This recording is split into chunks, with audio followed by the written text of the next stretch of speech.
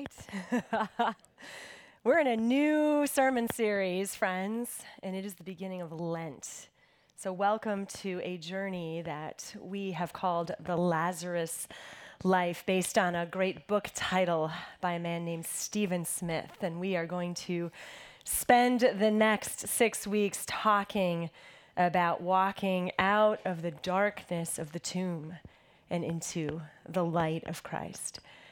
And as Mark and Chad and my colleagues here this morning have indicated, it is the beginning of this historic season of the church that starts with Ash Wednesday and takes us to Easter Sunday. However, it's also another season, the Olympics. So raise of hands, who's been watching the Olympics, right? We pile up on the couch every night. We're addicted to random sports now that we don't talk about except every 4 years, like the skeleton and the luge and the curling and the biathlon and all that kind of stuff. It's great. We love it. But what is so exciting about the games, besides the math lesson that comes with snowboarding? If you've got a fourth grader, you can teach a lot about math. How many rotations is a 1440? Some of you are not going to listen to the rest of this sermon if I don't tell you it's 4. It's 4, so pay attention to what we're preaching. Stories are what captivate us when we watch the games. Yes, we want to see the medal count. Yes, we want to count the rotations. But the stories of the athletes are what we tune in for. How about the Toyota commercials? They are all story. The stories of these little kids that maybe never wanted to put ice skates or skis on, who went on to win speed skating or become the grand slalom gold medalist. These are the reasons we turn the Olympic Games on. And beyond the season of the Olympics, we tune into TV and media and movies, and we read books because of the stories they tell us. We love stories. The Harvard Business Review suggests that of all the marketing strategies that you could employ, one of the most powerful is telling a story. Don't just tell me to buy your product, tell me a story about your product, or how all the people who've used your product have had life transformation as a result. And beyond the games, if we even turn on the little competition shows, little shows like American Idol or America's Got Talent, what do we tune in for? The stories. The small town high school kid who never thought they would ever sing a day in their life and went on to win the championship of that game, or the not gold medal, I suppose, the Grammy Award, the gold medal of music. Or if you watch Shark Tank, it's the story of how a good idea plus a billionaire can turn you into a story of success. There's been articles about why we watch HGTV, why we want to watch people restore their homes. Yes, we want new kitchens, but we want to see things that are broken restored into something new. We want to document and follow my 600-pound life to someone who can get up and get out of bed and walk. And the books that some of you have read in literature classes throughout your life, in high school or in college, you may have ached your way through them. I remember my poor son when he brought Julius Caesar home. I looked at him, I said, "I am so sorry, buddy." But he remembers the story, not just because it was hard, because Shakespeare's hard, but it was hard, and he remembers the characters. He remembers the power of something good turned bad, or something bad turned good. Adam Gopink once wrote in The New Yorker that stories are the currency of life. He's absolutely right. Why? A good story can change our lives. Some of you have made decisions to become who you are today because of a story you heard. And it may have been a good or bad story. It may have led you to something good or difficult. But someone somewhere said, "Let me tell you a story about my experience or my journey." And you may have made a shift or a change in your life because of a story.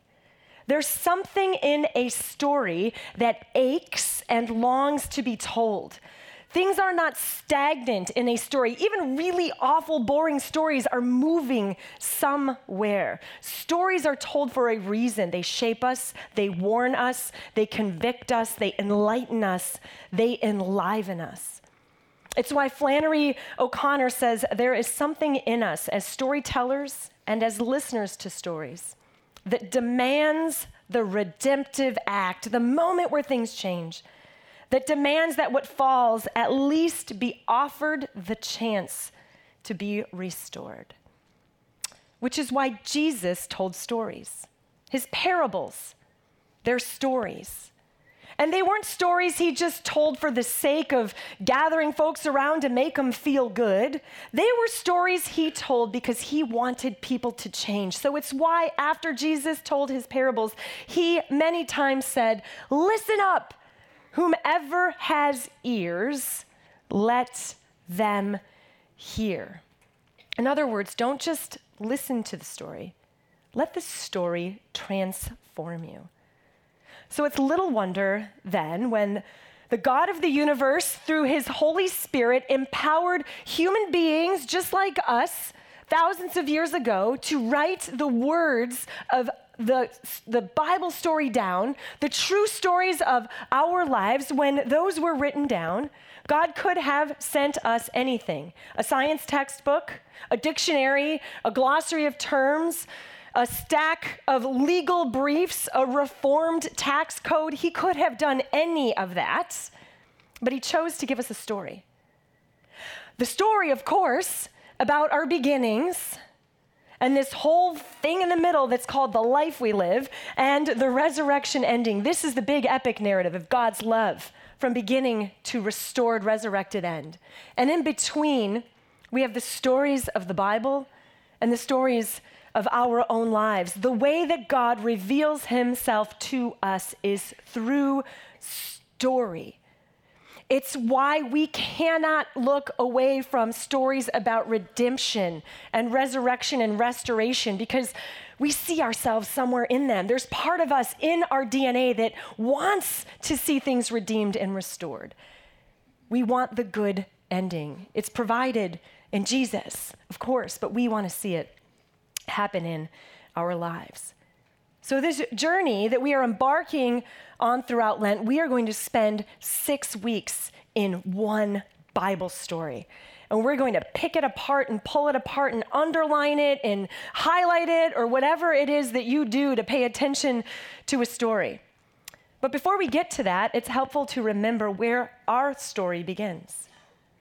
The story of Genesis, the story of our beginnings, when God set us up, Adam and Eve, humanity he set up, creates us in his image, puts us in this beautiful, flourishing, thriving, life-giving, God-honoring garden. It's gorgeous. Everything we ever wanted or needed is there.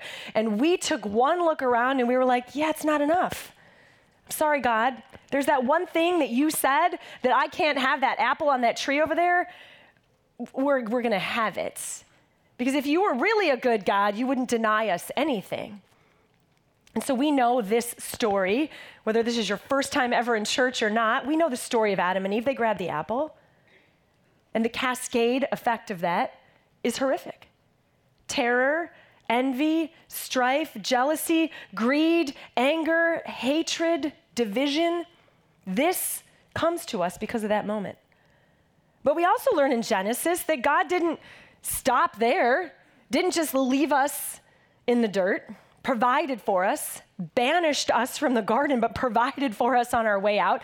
And we're told we are made in God's image, that even though we didn't exactly listen to what God wanted for us, we are made in his image. And so within us is also God's divine thumbprint, which means that in us is life and hope and restoration and justice and mercy and peace and grace. And so our story is this cacophony of experiences and events that come from both sides, the darkness and the light. It's why we at one day could be the Good Samaritan who stops to lift someone up and brush them off out of the dirt and the pit of the road, and another day we might look and be the one who neglects the opportunity to see need. We have in us the capacity for love and rage. Human beings can wage war. They can extinguish and exterminate one another through acts of genocide. And we can also launch massive humanitarian efforts to rescue others. We have it in us to exclude and to power up and to dominate over, and we have it in us to include and to humble ourselves and to serve. We can extend a hand of healing, and then we can unleash terror and violence. This is the milieu and the mixture of the story that is every single one of us. And we wake up every day, and some days we are the light, and we extend God to others, and other days we wake up and we are sheer horror and terror.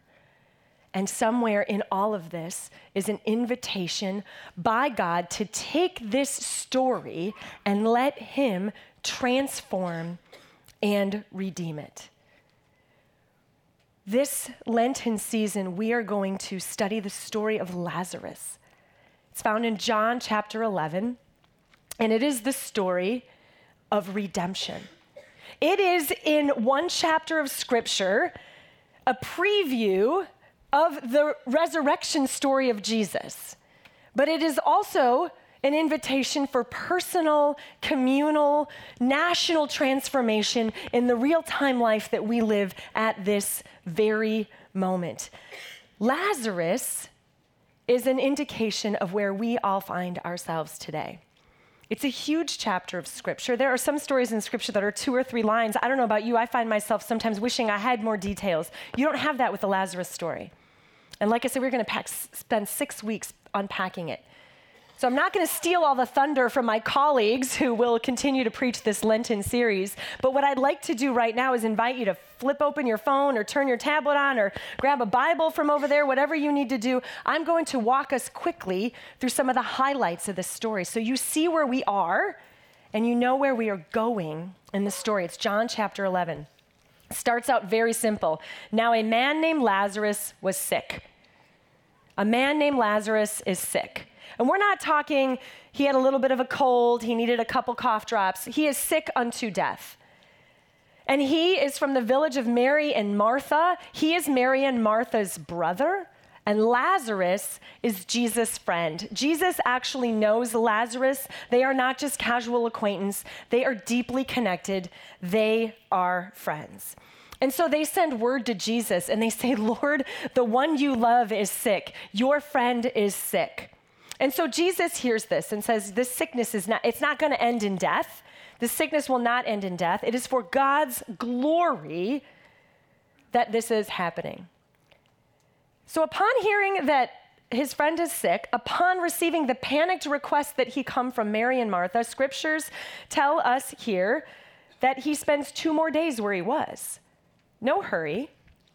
That's curious. We'll get to that in a couple of weeks. Why wouldn't you hustle up? Why would you stay 2 more days where you were? And then he says to his disciples, let's go back to Judea. And they panic. And they say, don't you remember that there were people there that want to kill you? Why do you want to go back there? So Jesus is finally deciding to go, and there's a scuffle. And his other followers are suggesting to him that this is not a good idea. And then after this, he says to them, our friend Lazarus, verse 11, has fallen asleep, and I am going there to wake him up. And his disciples say, Lord, if he sleeps, he'll get better. And Jesus had been speaking of his death, but the disciples thought he just meant natural sleep. So he tells them plainly, Lazarus is dead. And for your sake, I am glad I was not there, so that you may believe. But let us go to him, which is a foreshadow that I'm about to do something amazing with Lazarus. And I wasn't even there. So whatever is happening to him, I had no influence on until I get there, is almost what he's suggesting. And so he gets there, and we read in verse 17 that Jesus found that Lazarus had been in the tomb for 4 days. And the Jews who were nearby had come to comfort their friends Mary and Martha. And Martha is the first one to speak to Jesus. She comes flying out, and she is upset. Lord, where were you? If you were here, this wouldn't have happened. How many times have we ever said that in our lives? And Jesus says, your brother will rise again. And she responds, yeah, I know. And the resurrection day, that future thing that you talk about, but right here, right now, there's a dead body and it's my brother. And Jesus says, I am the resurrection and the life. The one who believes in me will live even though they die, and whoever lives by believing in me will never die. Do you believe this?" he asks her. And then Mary comes out. And Mary runs out. He's not even to the house yet. And she stops him on the road and she shrieks the same thing. "Where were you? Had you been here, this wouldn't have happened." And the passage tells us that Jesus takes one look at her and her terror and her pain, and he sees all of her beloved friends, the Jews who have come to be with them in their moment of grief. And in 33, it says, when Jesus saw her weeping and the Jews who had come along with her also weeping, he was deeply moved. He was troubled. "Where have you laid him?" he asks. "Come and see, Lord." And then Jesus wept. And the Jews said, "See how he loved him?" And there were skeptics there. Goes on to say to us, there are folks who say, this is the guy who made a blind man see and he couldn't even stop his friend from dying. Is this really who he says he is? Is this really the Son of God? Jesus says, "Did I not tell you that if you believe, you will see the glory of God?" So, and here's a foreshadowing to Easter, they took away the stone. And Jesus looked up and said, "Father, I thank you that you have heard me. I knew that you always hear me, but I said this for the benefit of the people standing here, that they may believe that you sent me." And when Jesus had said this, he called out in a loud voice, "Lazarus, come out." And the dead man came out, his hands and feet wrapped with strips of linen, a cloth around his face. And Jesus said to them, "Take off the grave clothes and let him go." This, my friends, is the word of the Lord. Thanks be to God. What an amazing story of transformation.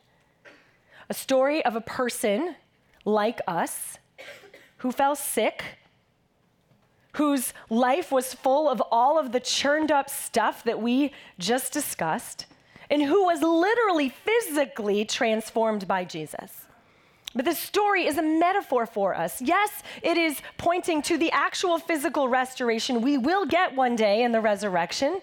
But for our purposes here today and as we go through this life until we get to then, this is the story of how darkness and death and sin and the garden become resurrected, transformed moments of life. Because we don't sit around as people of faith and just wait till the end.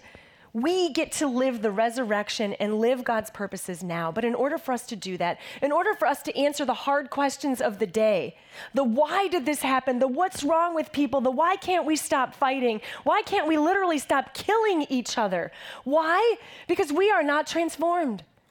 Because we have to get over fear and anger and violence and shame and pain and chaos. We have to get out of the dark tomb and let Jesus call us and lift us up into a better place. Here's the catch, though. This is not accomplished by simply checking things off a list. Yes, there is work to do. And some of you are wondering when I'm going to get to that part in this sermon. You've got your pen ready. You're ready for the slide to come up on the screen that says, here's the 4 things you need to do by the end of the week to make transformation happen. We are Americans, after all, and we do stuff, and we get stuff done. We are achievers. We are strivers. We want the good grade. We want to get on the team. We want to be in that group. We want to achieve that. Some of you have been told you are loved only for what you have achieved and only for what you have accomplished. And here's the reality. Transformation is not, does not come to us by what we do, but it's by awakening to love. It's by awakening to God's presence. Notice in this story, there is all sorts of commotion and activity, and there are all sorts of people talking. What does Lazarus say? Nothing. He's dead. The guy in the story who's transformed can do nothing. He is dead. And Jesus comes to him and brings him up to new life, not because of anything he did, but simply because he was his friend and he loved him. You know what Scripture calls us? You know what Jesus says we are? His friends. That's what it says in Scripture. He loves us in that same way. And transformation is awakening to the love of God. It is not clicking things off a list and hoping that that works. It is awakening to the transformational presence and love of God that is with us in the depths of the darkest, most decayed tombs that we could possibly find ourselves in. That's what transformation is. It's awakening to love. And all of us bear the scars of someone who has loved us for less. And when we wake up to that love, we cannot help then but look around and want to do something as a reaction to that love. We have just experienced the most miraculous, wonderful, God-honoring, peace-giving moment with our Lord and Savior. And the natural response when wonderful things happen is to look around and go, "Did you see that? Did you feel that? No? Okay, let me tell you how this is. Let me tell you what love feels like. Let me live differently. Let me be a different person in my community, my relationships, my marriage, my home, whatever it is." My dad and mom, I've got great parents. I'm really blessed in that. They have been in the front row of everything I have ever done in my life. And I have had relationships that haven't been easy in my life and times where I have been loved by what I did, not for who I was, but my dad has loved me madly and fiercely my whole life to the best of his ability because of who I am. He would come to some of my games and events when I was growing up, and I was good at some stuff. I would like play softball really well. I won things, and my dad never knew who won. When things were over, he'd be like, "Honey, who won that?" And I'm like, "Did you not see? It was the championship, Dad." He did not care. He was there to watch his daughter play a game. He could have cared less. My dad is interested in faith, but he's not a man of faith. He doesn't come to church. He doesn't claim a faith in Jesus. He's not hostile to it. He just hasn't been there yet. We've had many a discussion about it. And when I graduated from seminary, my dad was in the front row of my seminary graduation with a big old smile on his face, watching me do my thing. And when it was over, he threw his arms around me, gave me this big hug. He said, "I am so proud of you, honey." He goes, "What is this you're doing again?" I was like, "Oh, Dad, I'm going to be a pastor." He's like, "Well, you're going to be a great one." I'm like, "Okay." This is my dad. And I know not everybody has a great dad story. I do. I'm blessed with that. This is the closest I've ever come to feeling somebody who loved me just because I was me. Not because I won or lost or performed or achieved, or because I prayed enough, or because I read the Bible enough, or whatever Christian guilt you are carrying around. You are loved because you are you. God loves you, all broken and mangled and messed up and twisted, and all the parts of you that you hope nobody ever sees. That's you, and he loves you. And when you awaken to that love, you allow the transformational power of Jesus to move you to a new place. But transformation is not about doing, it's about being and receiving. So what do we do then with this story? What do we do with this love? How do we live in the light of this love? And like I said, it's when you wake up to it and you can't help but respond to it. And this week, what I want to invite you to do is to find yourself in the story and ask yourself, what posture are you in? Are you in a posture or in a place in the story to receive love? Stephen Smith, in his book with this title, The Lazarus Life, talks about this great 14th century Renaissance painter, an Italian painter, Giotto. And he tells the story of this painting that's simply titled The Raising of Lazarus. And I want to invite you to take a look at this painting and to find yourself in the story. And notice the different characters in the story and who they're looking at and which way they're facing. And some are in awe of Lazarus, and others have turned around and figured out that Jesus did this, and they have fallen at his feet. And there's poor Lazarus. I have to say, I giggle a little bit. I know that's inappropriate with the story, but I mean, how did he get out of the grave? Like, he can't even move. And he's waiting there. Like, how long was it before Jesus said, "Take the cloths off of him, let him go free"? I don't know what that feels like, but maybe you feel a little trapped. Maybe you don't see yourself in this yet because you're still in the tomb. And maybe you're the skeptic that isn't quite sure this really happened. I don't know where you are, but we cannot come here week after week and not find ourselves in the story. In this particular story for Lent, but in the story of Jesus and the story of God's redemption, you're in the story.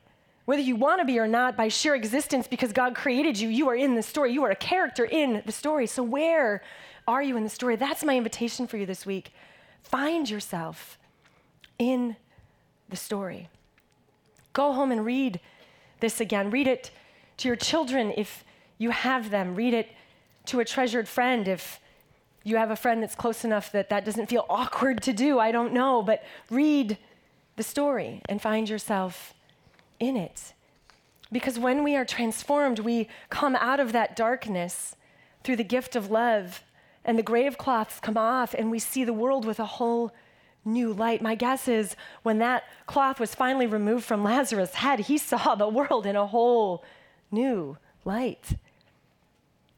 Several years ago, Joel and I, my husband, we had what we thought at the time was a good idea. Let's throw the kids in the car and drive across the country to Montana. And so we bought for $500 a pop-up camper from a friend of ours who was selling it. The camper was older than we were. It was this total jalopy, and we hooked it up to the back of our car, and we drove our kids across the country. And we got to the border of Montana and decided to get off the interstate and take back roads, which is a big state and a long way, all the way up through to Glacier National Park. And when we pulled into Glacier, the kids, of course, like any kid who's been trapped in a car, and our kids were little at the time, wanted nothing more than to get out of the car. And it was drippy and dreary and rainy when we got there. And it felt a little bit like winter does here, although it was summer. It was June. I know it's hard to believe because it snowed last night, but put yourself in June. And my kids had worn shorts and tank tops and flip-flops and T-shirts all the way across the country. And we came into Glacier and went up about 8 or 9,000 feet where our campground was for the night and got out. And it was cold. And we were hustling around for hoodies and sweatshirts. And it was drippy and it was dark and everything was brown. And nothing felt very pretty. And I had promised my kids this would be pretty, and it didn't feel pretty. And it kept getting colder and colder. We made a campfire, and we all snuggled together in the middle of this pop-up, which was a good thing, because if you went too far to the edges of it, it would actually tip a little bit. It was awesome. We got rid of that thing as fast as we could when the trip was over. Totally. We sold it to somebody else for $500, so it was awesome. I know, right? There, clap for that one, right? We got our money back. So we get hats, we get everything we could. I wasn't prepared for it to be cold, so we're scrambling for stuff, and we fall asleep. And we wake up in the morning, we flip open the door of this glorious pop-up, and it had snowed like several inches overnight. We didn't have boots. The whole world had been transformed, and it was stunning, though. We were in Glacier National Park in Montana. There wasn't a cloud in the sky. It was like 30 degrees. The sun was out. And the snow, just everything was bright all of a sudden. All the brown from the night before was gone.